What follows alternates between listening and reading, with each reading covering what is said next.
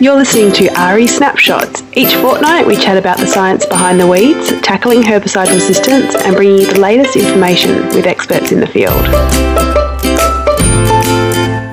For ARI Snapshots this week we're chatting with Rick Llewellyn. He's a farming systems scientist with the CSIRO, and we're going to be talking about the new brome rim which is now available for agronomists and farmers to use. How are you going, Rick? Excellent, thanks. So tell us a little bit about this new brome rim program. How does it work? Yes, well, it's based on the well-known rim version that ARI has made available and developed through UWA.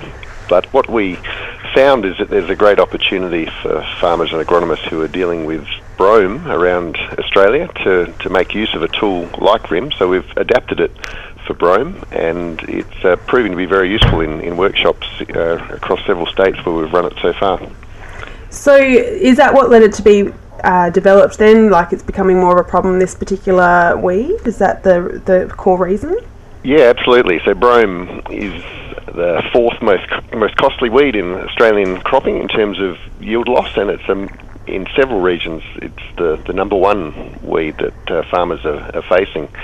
And that's not necessarily due to resistance.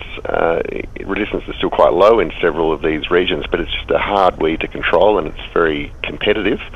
So you're finding farmers really have to take an IWM approach to managing brome and managing seed banks. So it's perfect for a tool like the Resistance Integrated Management tool, where you can really look at the long-term scenarios and a whole range of options for the strategies that you need to control a real problem weed like brome.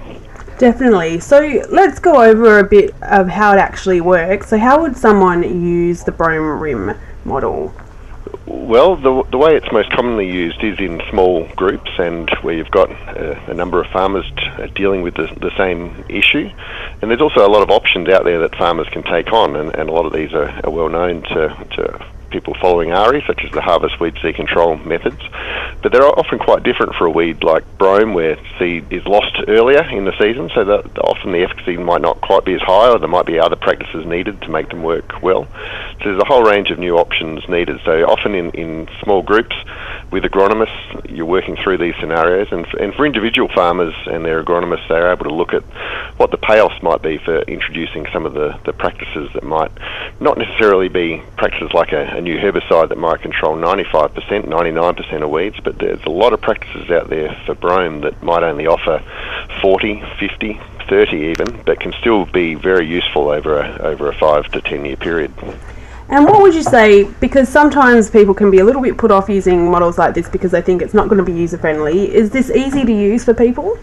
Well, thanks to all the work that's been put into developing the rim model, it uses exactly the same interface. So it really is an easy model to use from a farmer perspective. So it's the way these things work is that farmers are sitting there with it in front of them, and the focus is not so much on the model itself, but just running through some typical cropping scenarios over a rotation of 5 or 10 years, introducing the practices through the season, as well as the typical practices that they'll always use, the herbicides and other seeding practices, and then looking at what it means for profit, because it is an economic model as well as a biological model, looking at what it means for gross margins over time, but also looking at what the payoffs might be when you do introduce a new practice that could have a benefit. Yeah, it sounds good. So where can people go and find this new brome rim? Well, the existing rim version for ryegrass is available on the ARI website, and through the GRDC funding, through the Stubble Initiative and input from CSIRO, as well as experts in brome like Gurjeet Gill at the University of Adelaide, we've developed this new tool, and pretty soon we'll be placing it on the ARI website so people can find both those tools in the same place. And you've also got an upcoming barley rim coming out. What led to this being developed?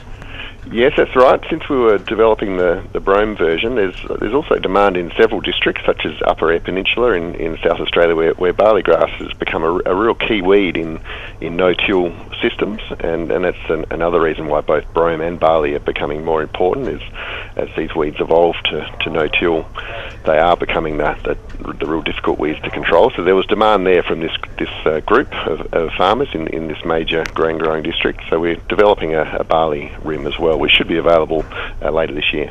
Excellent. Well, thank you for giving us an update, and you'll be talking more about these rim models in an upcoming webinar as well, so people can keep it. That will be through WeedSmart, but we'll put the details up for that as well. Look forward to it. Thanks so much, Rick. Thank you. See ya.